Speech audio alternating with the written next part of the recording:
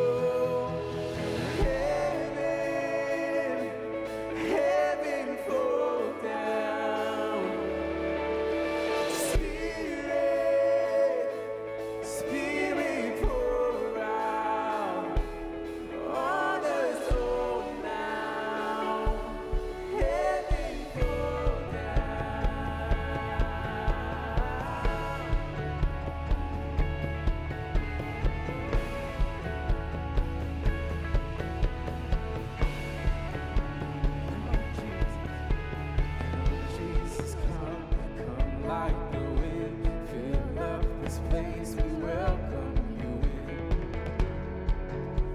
in.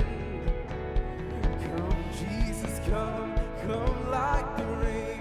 Open the sky, show us your face. Oh Lord, we wait as our praises rise. May your presence fall. Heaven fall down. Spirit pour out on us all now. Heaven fall down.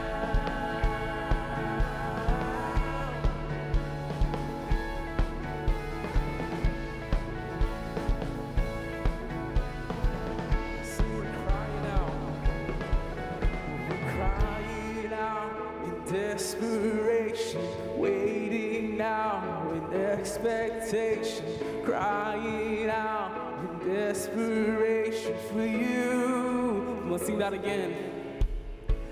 Crying out in desperation, waiting now in expectation, crying out in desperation for you. We're crying out, oh, we're waiting now. We are waiting now for you.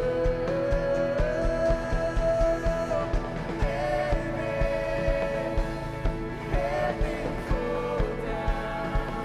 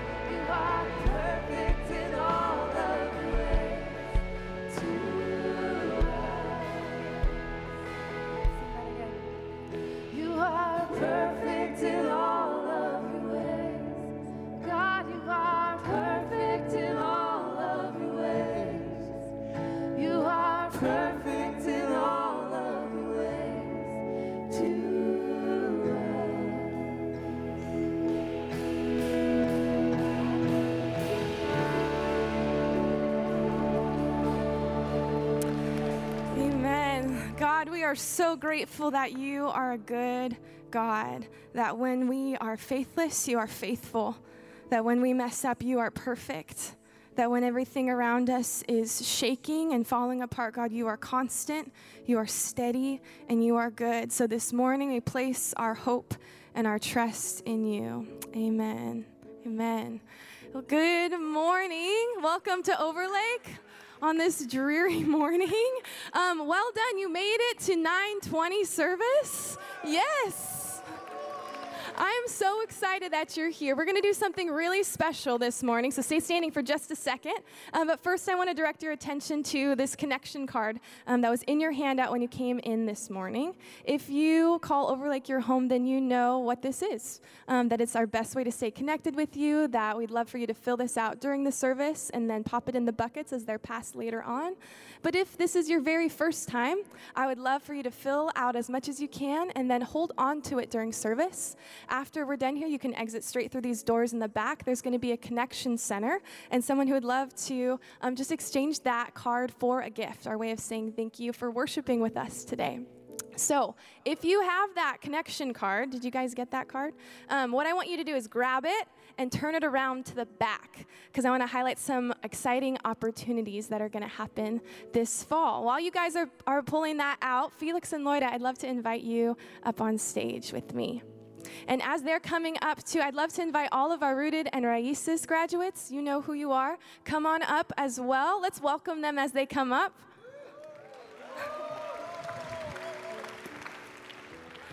And Felix and Loida, so right up here. Felix and Loida, if you don't know them, are our Spanish ministry leaders. They teach Raíces, which is our Spanish membership class. We teach that alongside English Rooted membership class. And so if you have never been a part of Rooted, or if you've never experienced Rooted, or you've just maybe heard of it, I want to just give a brief explanation. Rooted is our Overlake's dynamic membership pathway. And that's just a fancy way of saying that you're invited to the family. Everyone is invited to be part of the Overlake family, whether you are new to church, new to Overlake, or you've grown up in this building.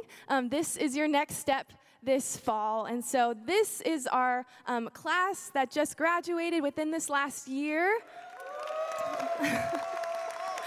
And we're so excited because it is becoming part of the family. Over the course of 8 Sundays, you get to learn about who Overlake is, what we believe, what we value. You get to meet over 12 different staff members and hear about their stories, their ministries, maybe get to know what happens in this building on a weekly basis.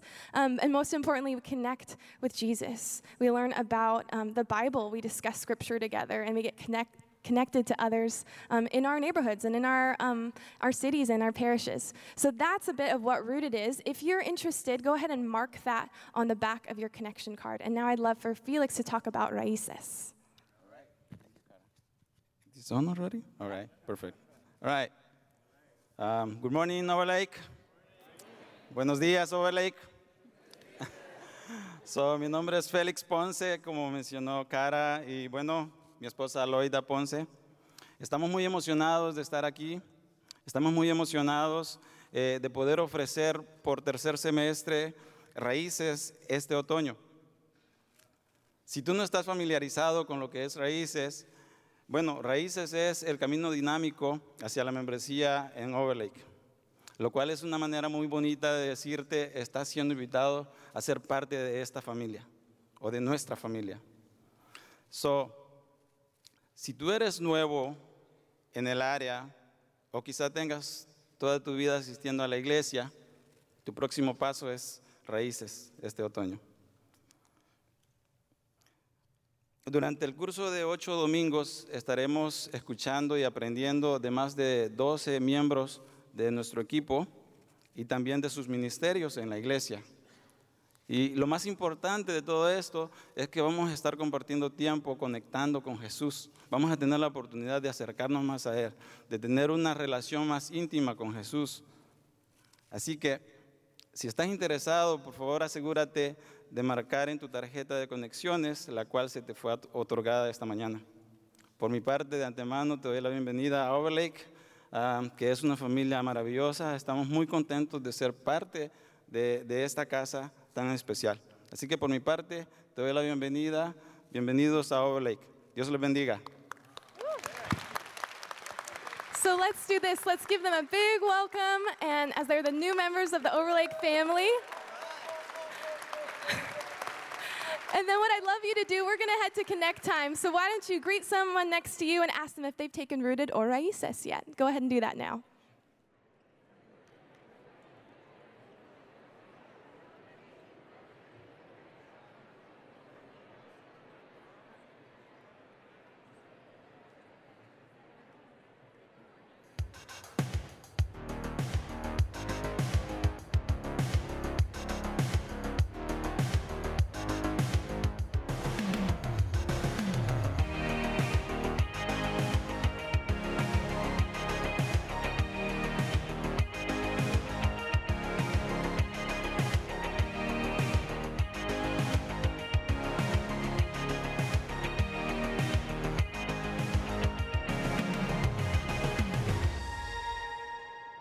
All right. Well, go ahead and grab a seat. It is wonderful to be with you today. My name is Mike. I'm one of the pastors on the team. You might want to grab your notes out of your handout, and you'll see we're starting a series about how we understand the Bible and what understanding the Bible is all about. And as I begin, I want to just let you know that when I was growing up, every single summer, my family would pile into this 19-foot-long Chevrolet Impala, and we would travel across America. My grandparents and my relatives all lived in the middle of America, and we were always on either the East or the West Coast. So I have been across the United States of America more times than I can count. And by the way, I've been in almost every state in our union. And if you have not been to every state in our union, you just need to know this, that really one of the most beautiful corners of America really is Washington State, right here in this area. I mean, I'm being really honest with you. I refer to it as God's backyard, which is why he keeps it so well watered. But the idea is this, that if you think about a road trip across America, you would cover some vastly different and beautiful terrain. So I just want you to think about this. You would cross coastal lowlands and solitary mountains and mountain ranges, redwood forests or mangroves in swamplands, agricultural plains. You'd cross deserts and rivers, and ultimately you'd end up at another coast, which would not ironically look a whole lot like the coast that you left when you started. And just like that sort of variety of temperate and topographical nature in a massive United States road trip, I want you to know that a journey through the Bible will yield the same sort of variety and local color. And it's important to understand, it's important for us to know what it is when we are in each stretch of the Bible, understanding what is it that God is up to and how, under his Holy Spirit's guidance, we are to apply it into our lives today. So today, what I'm going to do is begin a 3-week series, a 3-week review over the most incredible book ever written. And by the way, that's not hyperbole, that's actual true. This Bible, and if you have your Bibles, grab them, because it's all going to be about the Bible. The Bible literally stretches from the beginning of the universe to the end of the world.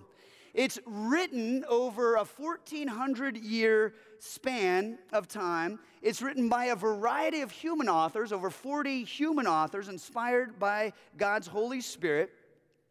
Each of these authors is living in a unique time with a unique setting, writing with a unique personality and cultural tone and vocabulary and context.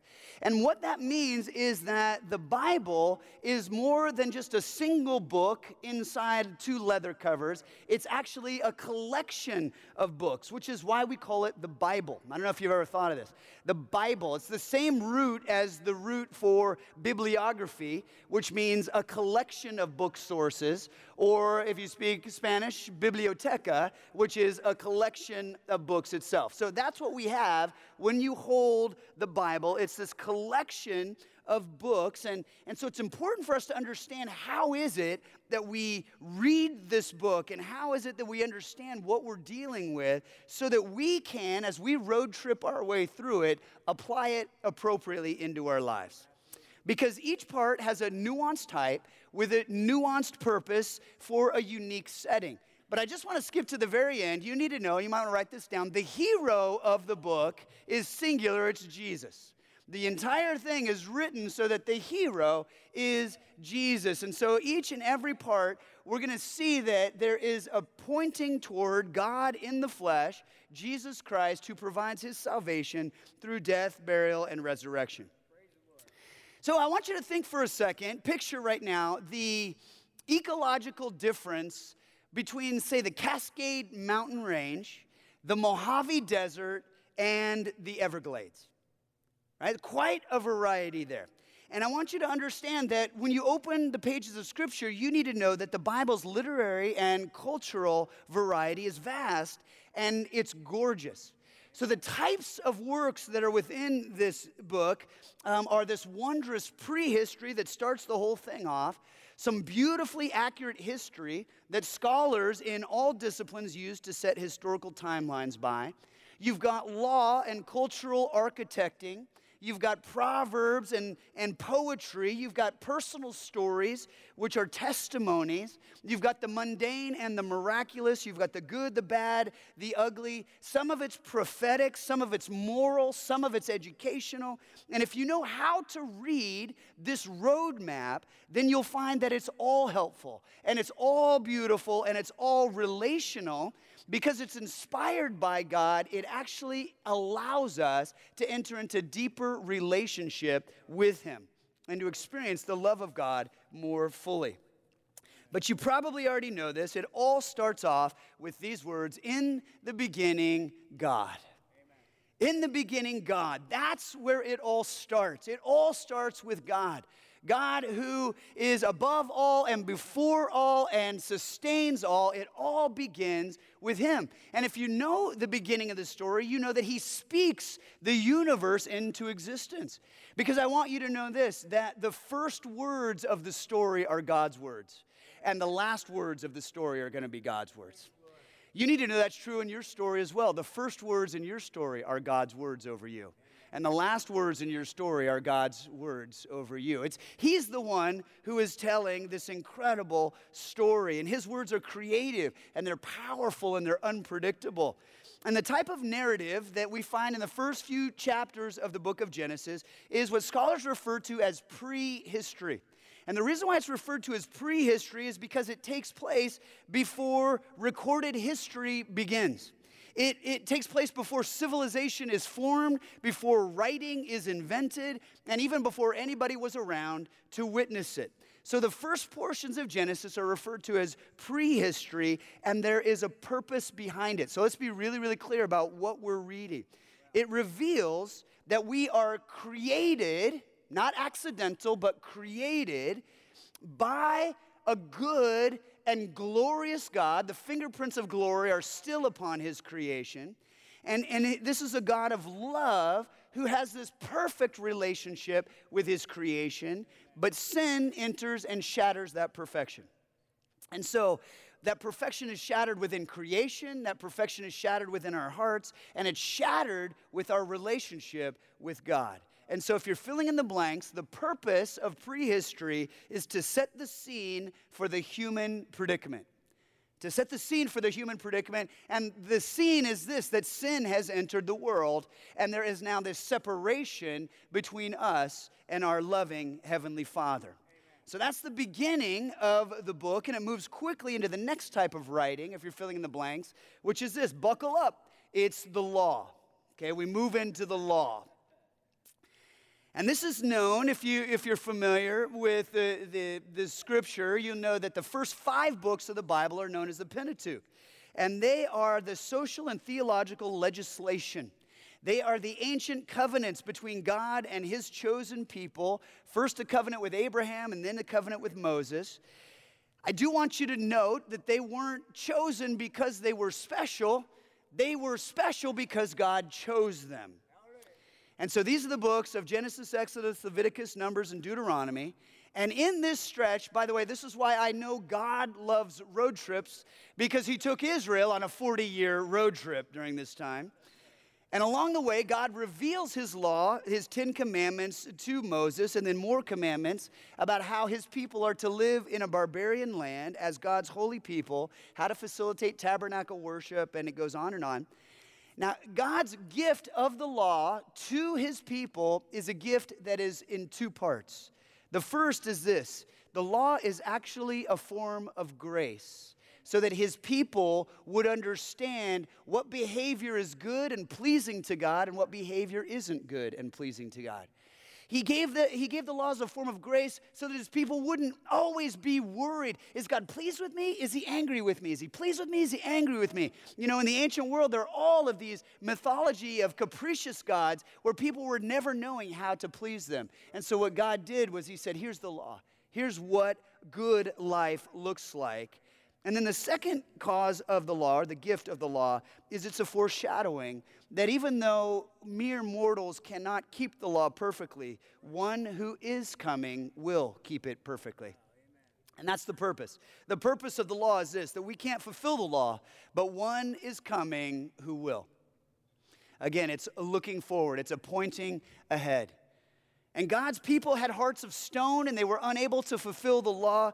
But there would come a day, God told them, when he himself would fulfill the law and replace their rock hearts with hearts of flesh and lead them into a deep and intimate relationship with himself. So those are the road rules for Israel's road trip. But then after the first 5 books, it shifts again to another form of writing. This is the next fill-in. On this road trip, we pass historical landmarks. And so you will see in this next portion the kingdoms of the promised land. You'll see landmarks. You'll see memorials ordained by God in order to help God's people remember the faithfulness of God.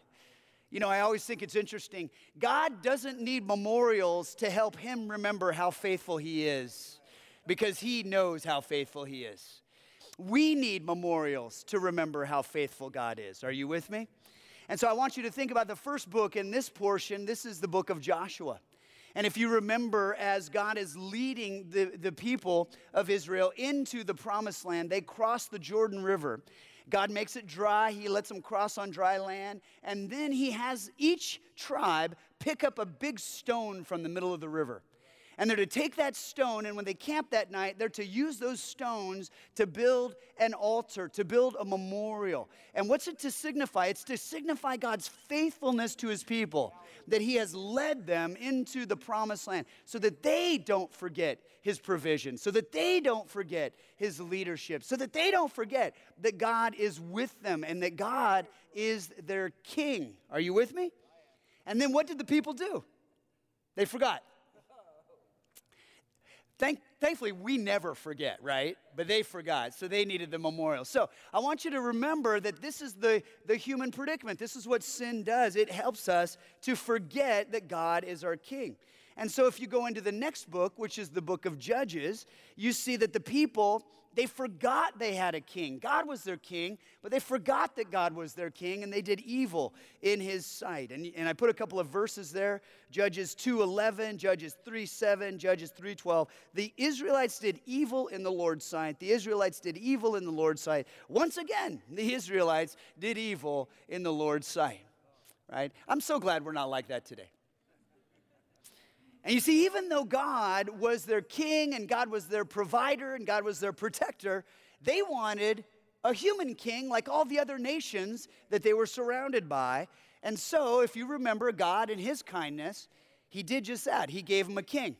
And so he raised up a king named Saul.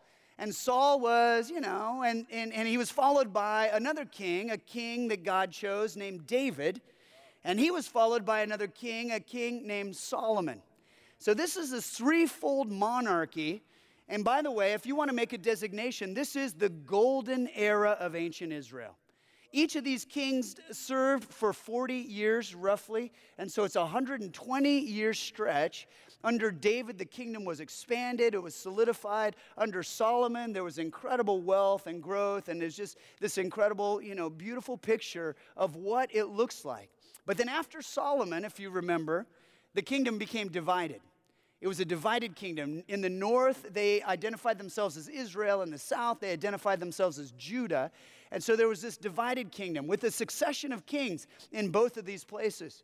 And I want you to know that these kings, some of them were good, some of them were bad, some of them were moral, some of them were immoral. Some of them served God, some of them served idols. Like it kind of was a hodgepodge. Even the best of kings had feet of clay and some fatal flaw.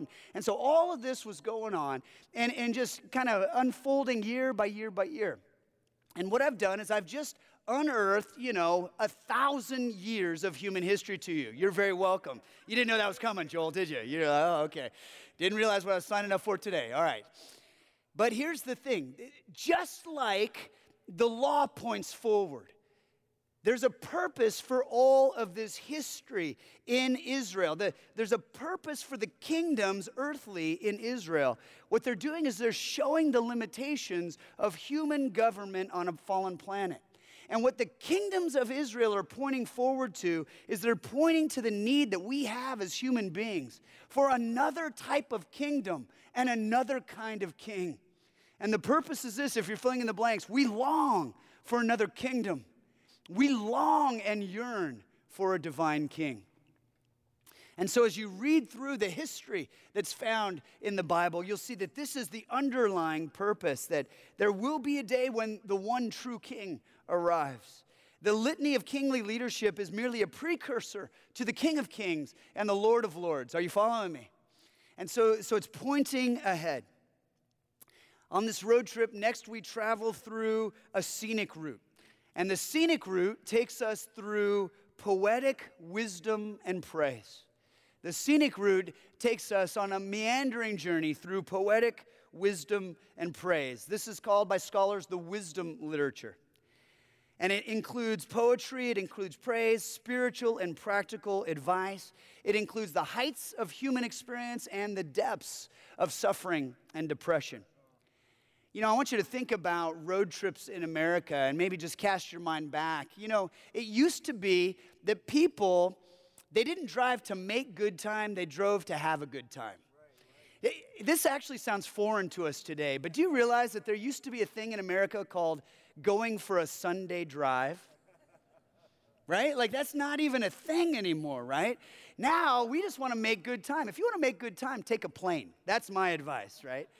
But the idea is you can actually have a good time and you can soak it in and you can enjoy the beauty and the variety that's all around you.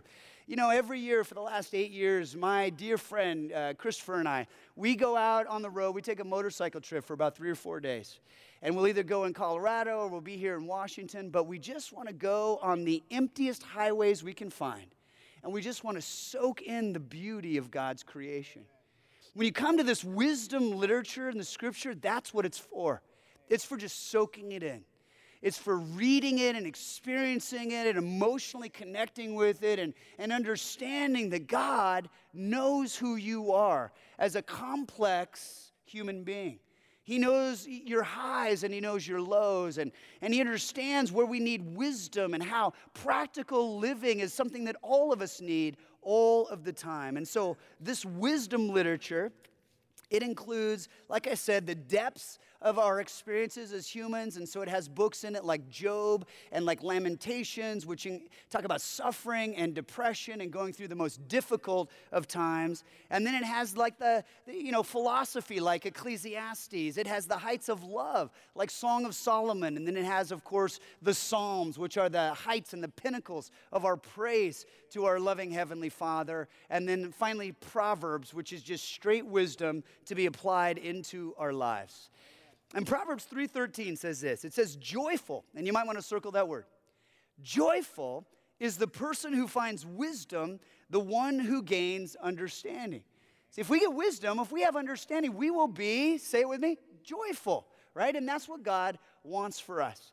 And of course, you know that this world is filled with proverbs. And you probably know many proverbs. Don't spit into the wind. It's a good proverb, right? Don't eat yellow snow. That's a good proverb. How about this? Don't ask a woman if she's pregnant, right? That's a good proverb. That only takes you one lesson to learn, doesn't it? Yeah, or in my case, twice. But and I've learned it, though. I've learned it to absolutely, completely. Now, I don't even care, how massive or if a little fist is coming out to fist bump. Like, I will not ask when you're due. It just won't happen. But you understand that there's these proverbs that are wisdom for us to learn. And you might have thought as you go through the book of Proverbs that all they are is simply practical advice for how the ancient Hebrews might live a good life. But did you know that they were actually preparing the Hebrew nation for the arrival of Jesus, who is wisdom personified? See, look at this proverb. In Proverbs 30, verse 4, it says, "Who but God goes up to heaven and comes back down? Who holds the winds in his fist?"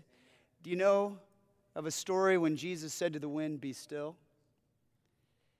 Who wraps the oceans in his cloak? You know a story when Jesus said to the waves, "Stop"?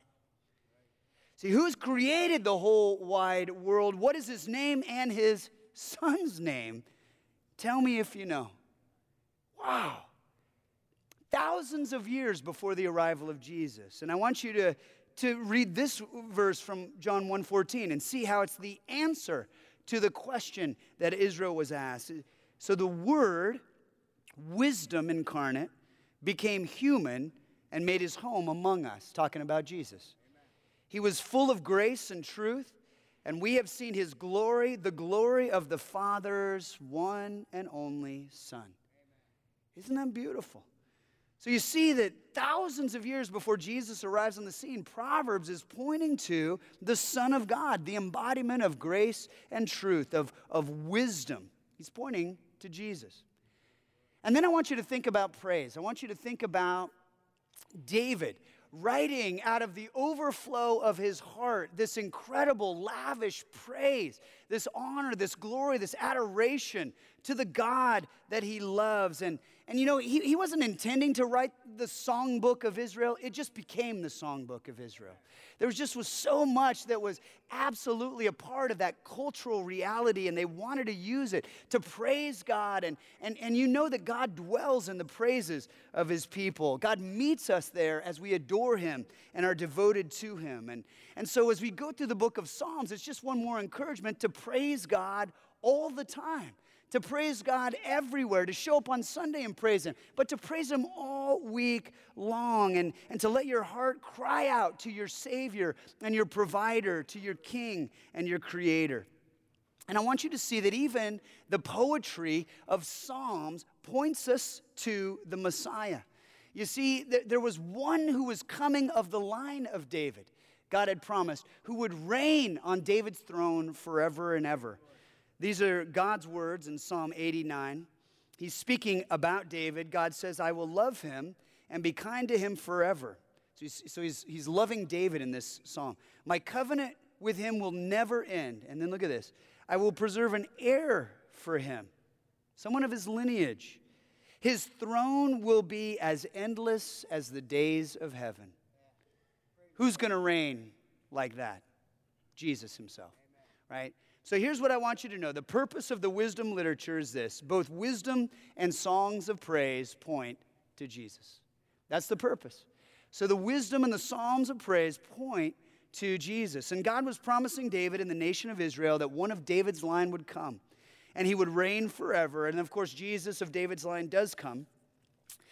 And the last section of today's road trip, and some of you are saying, well, thank God, is the prophets. And so that's what we're going to end our time on, is talking about the prophets. The prophets are a signpost for construction ahead. So I want you to think about street signs for a moment, and the different street signs that are up from time to time. Think about a caution sign, or a yield sign, or a speed bump ahead sign, or falling rocks, right? Think about those signs. And what do they indicate? They indicate that something is coming up ahead that you are to prepare for. Are you tracking with me?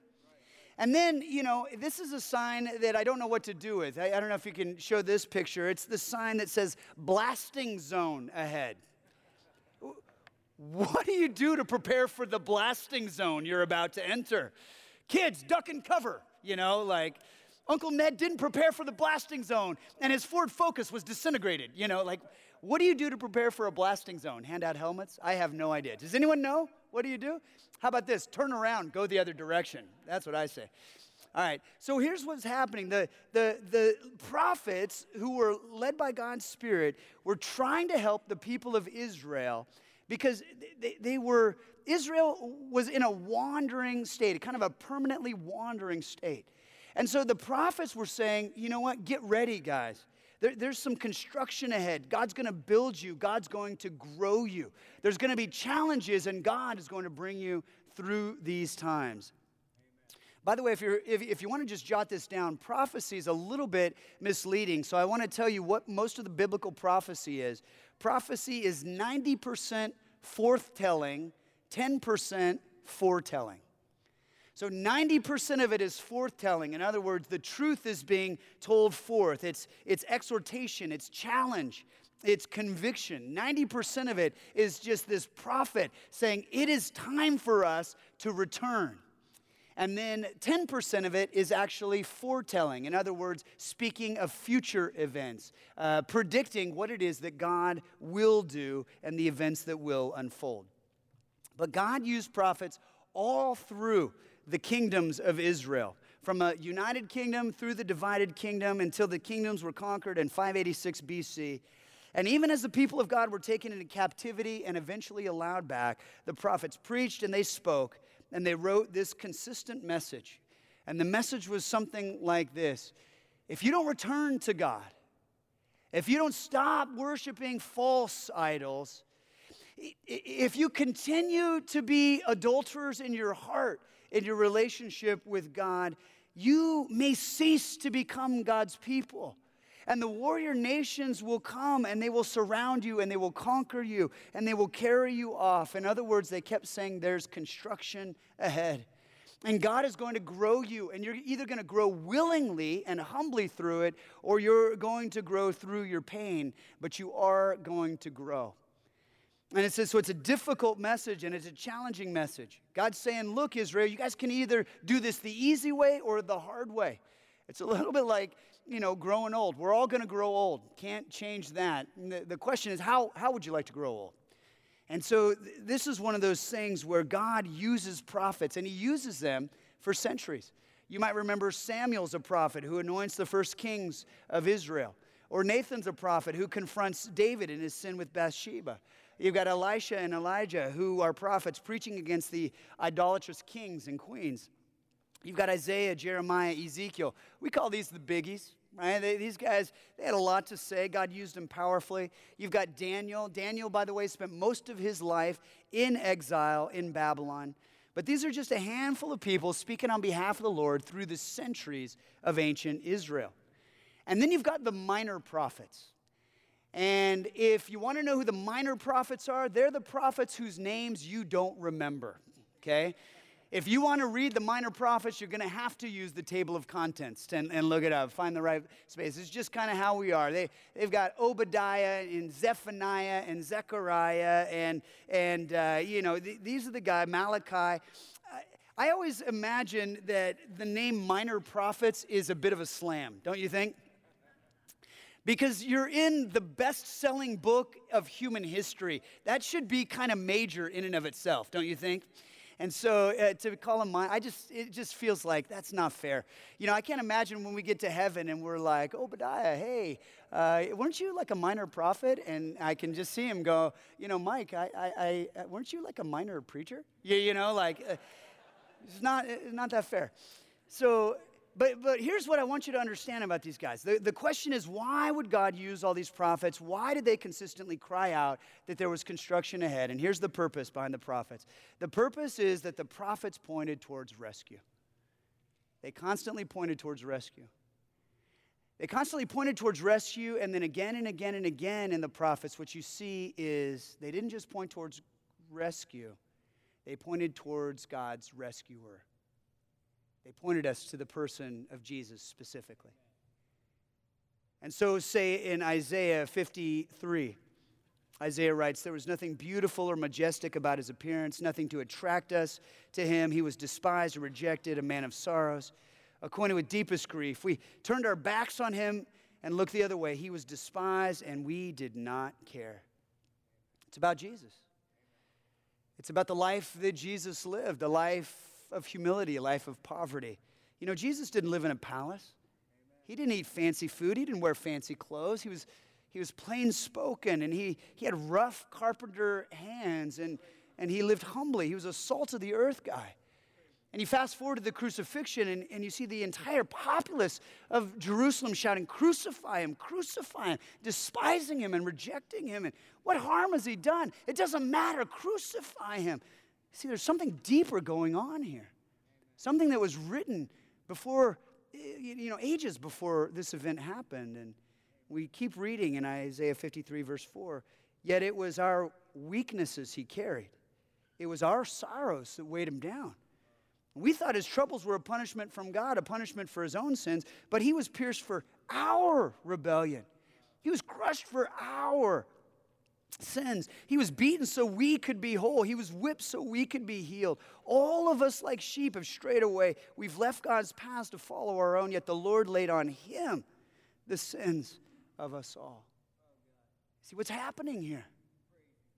You go back to the very first fill-in, the very first pages of Scripture, and you see that the scene is set for the human predicament where sin has come in.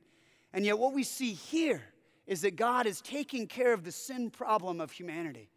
He's resolving our human predicament. Because God and sin cannot coexist. There's an impossibility of a perfect and holy God to coexist with sin. Sin is just destroyed in his presence. That's to anyone who clings to sin, and because we're sinful people. And so this analogy is of two things that don't mix. God desires relationship with us, and our deepest desire is relationship with God. But our sin and God's holiness cannot commingle. And so I want you to think about two things that don't exist, that cannot coexist. It's even more of a harsh analogy than, say, oil and water that don't mix. It's more like gasoline and flame cannot coexist. Right? That's how it is with our sin and a perfect God. And something had to be done about it. And so God said, I'll take care of it.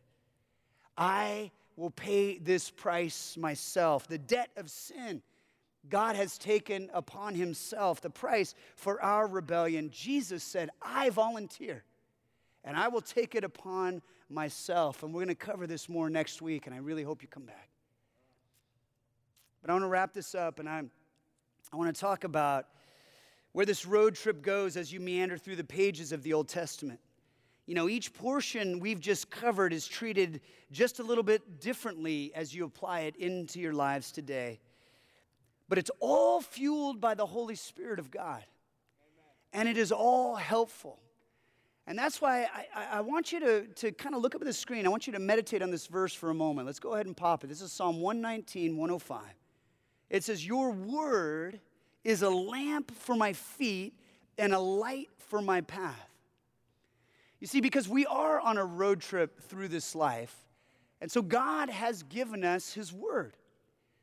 Inspired by him, it's light for our path, and it's a lamp for our feet, so that we don't get tripped up all the time, so that we can see just a little way ahead. We can't see the whole pathway, we can't see the whole road, but we can see just enough in order to help us walk in the way that God wants us to walk, so that we can live in wholeness, so that we can live in joy, so that we can have relationship with him. See, that's why God has given us this word.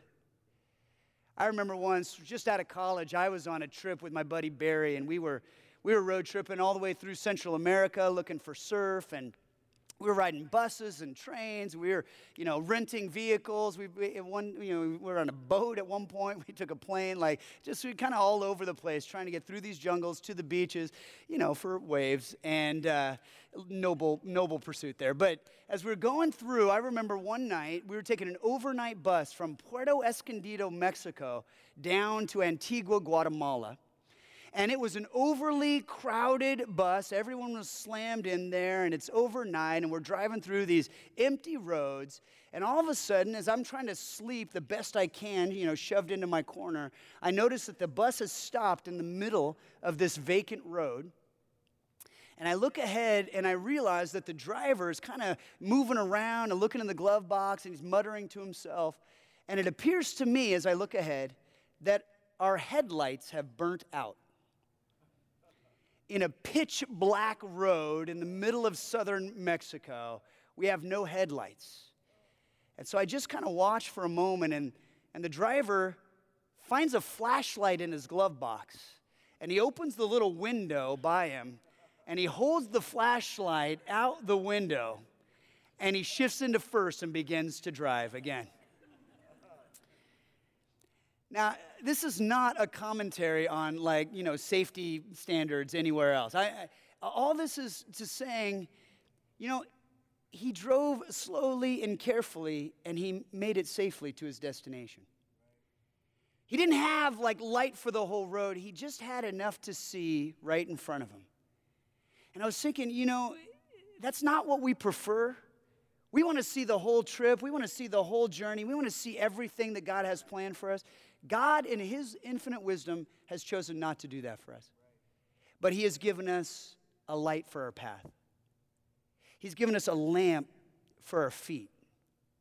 And just seeing this little bit in front of us, day by day by day, helps us to journey all the way home. Amen? So I want you to understand that when you grab this book and when you open it up, you're holding something that literally, this is a unique experience on the entire planet. There's nothing else on planet Earth that's like this book.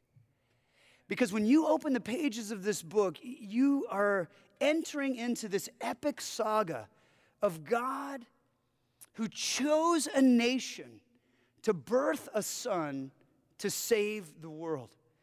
And that means that there was a purpose and a plan before the foundations of the universe were ever laid down. That means that the underlying power holding all things together is love.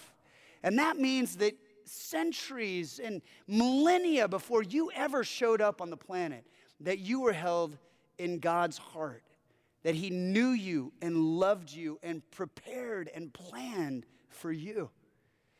And Jesus came and he gave his life for you, and he came and he provided salvation for you, and he came and he invited you into a relationship with him that starts now and lasts forever. And so I want you to understand that there is nothing accidental about this universe, and there's nothing accidental about you being here today, and I don't want you to miss this moment.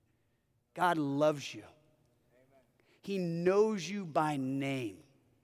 And he is inviting you into deeper relationship with him today. All right, don't miss this. I want you to bow your heads and close your eyes. And we just want to say to you, Jesus, that we are so thankful. We want to say to you, Jesus, that we are so thankful that the Bible is about you, that you are the one who volunteered to take our sin and our shame. You're the one who volunteered to take our guilt. You're the one who volunteered to take everything about us that we are uncomfortable with, and you took it from us. And then in its place, you gave us your grace and your forgiveness. You gave us your cleansing and your righteousness. And we are so thankful for that. And Jesus, right now, as we are here in prayer and there is a single spotlight from heaven onto our souls, we just want to say individually before you right now, we give you our lives. Amen. We give you our lives. Jesus, we give you our lives. We ask that you would continue to use your word, continue to use your Holy Spirit to reveal the things about us that we need to lay down, that we need to walk away from, that we need to let go of. Continue to bring us into a deeper and more loving relationship with you. We want our lives to shine with your love. Thank you for the purpose behind the pages in these words. And would you allow us, as we open the pages, to really experience a deep and a meaningful relationship with you. Thank you, Heavenly Father, for this book. Thank you, Holy Spirit, for working through it so powerfully. We pray all these things in your precious name. In the name of Jesus Christ, we pray. Amen. Amen. Well, friends, the entire opportunity we have is to praise Jesus with all of our lives. So I want to invite you right now. Why don't you stand? And let's continue to praise him this morning.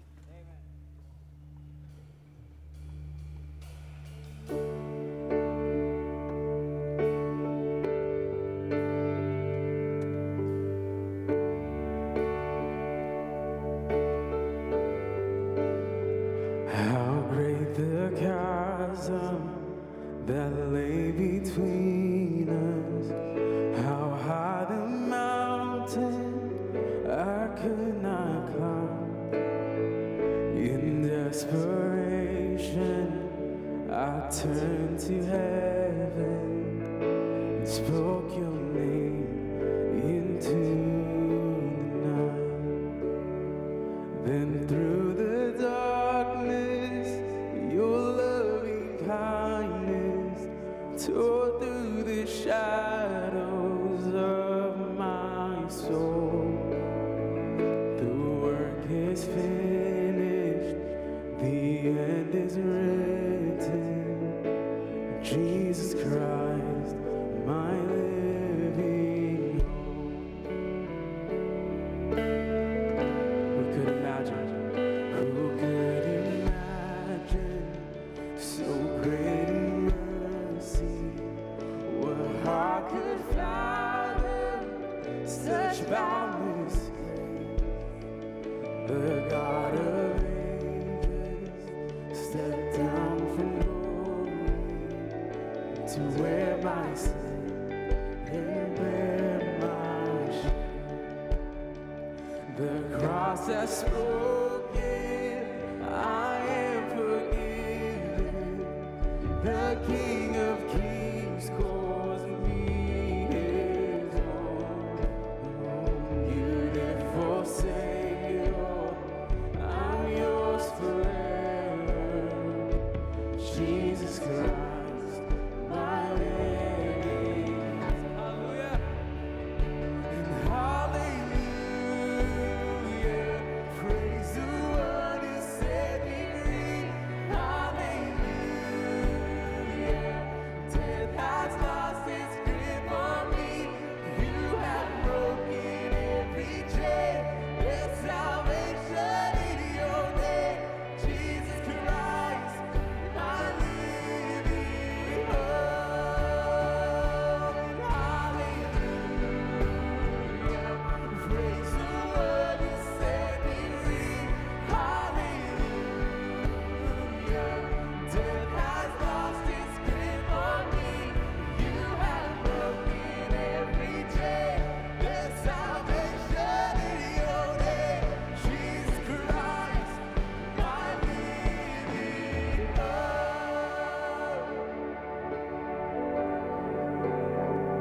Then came the morning that sealed the promise.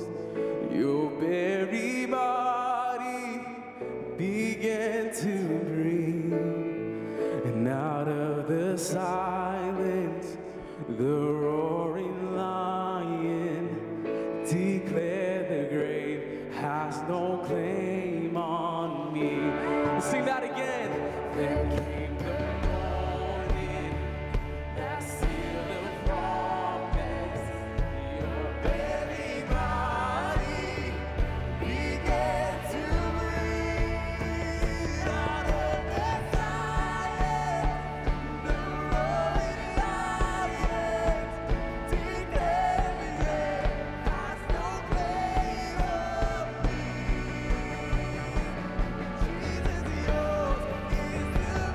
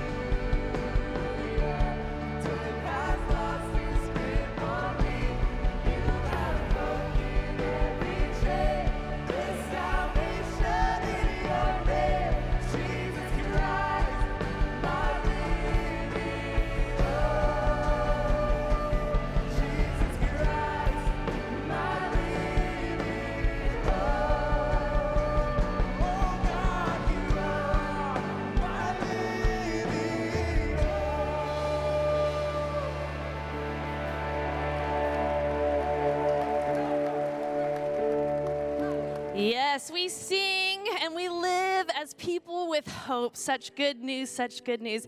You can take a seat, and as you do, why don't you go ahead and grab that connection card that was mentioned earlier.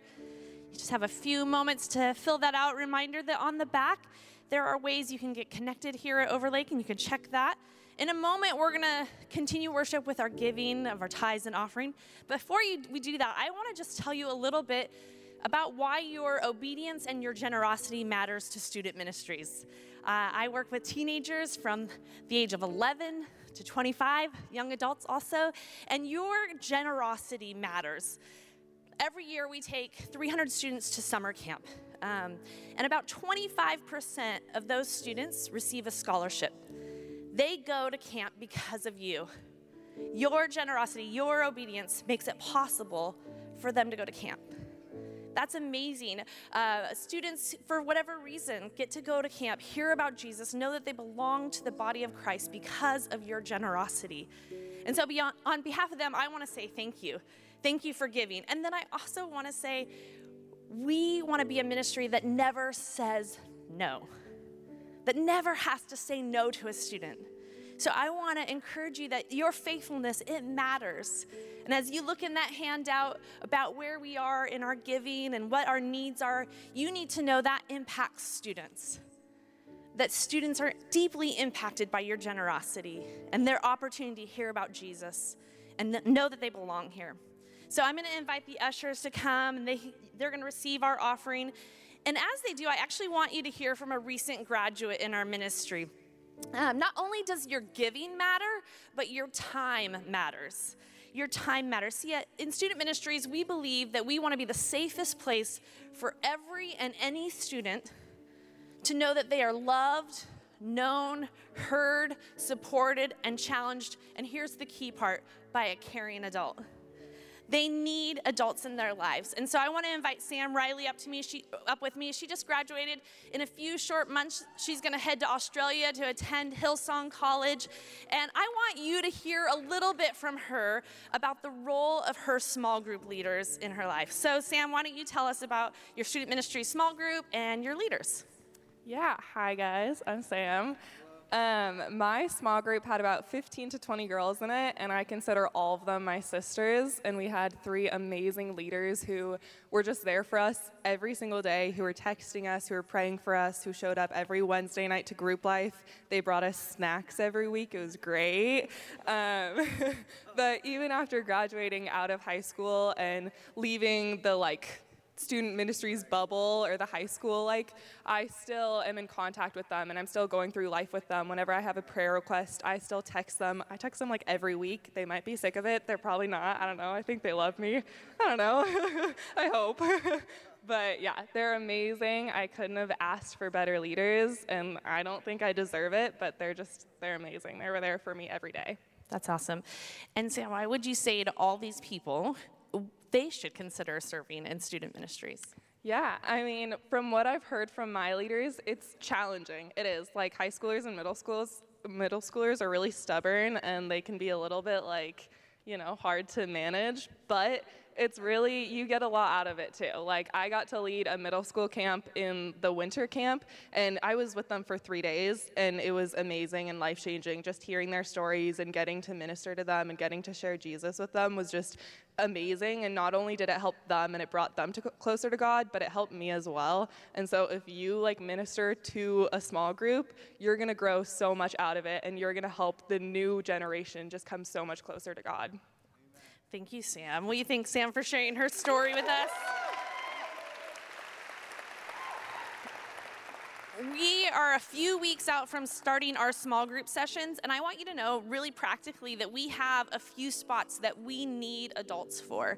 In both middle school and high school, for example, we need male leaders for our 6th grade group and male leaders for our high school boy group. So we are in need of leaders. So if you are interested or you have questions about how to get connected in a lot of ways here at Overlake, there are going to be opportunities over the next few weeks in the hallway.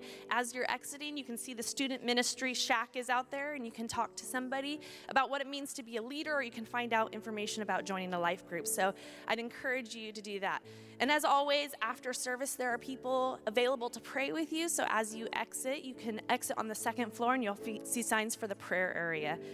Why don't you do this? Why don't you stand with me and let me pray a blessing over you?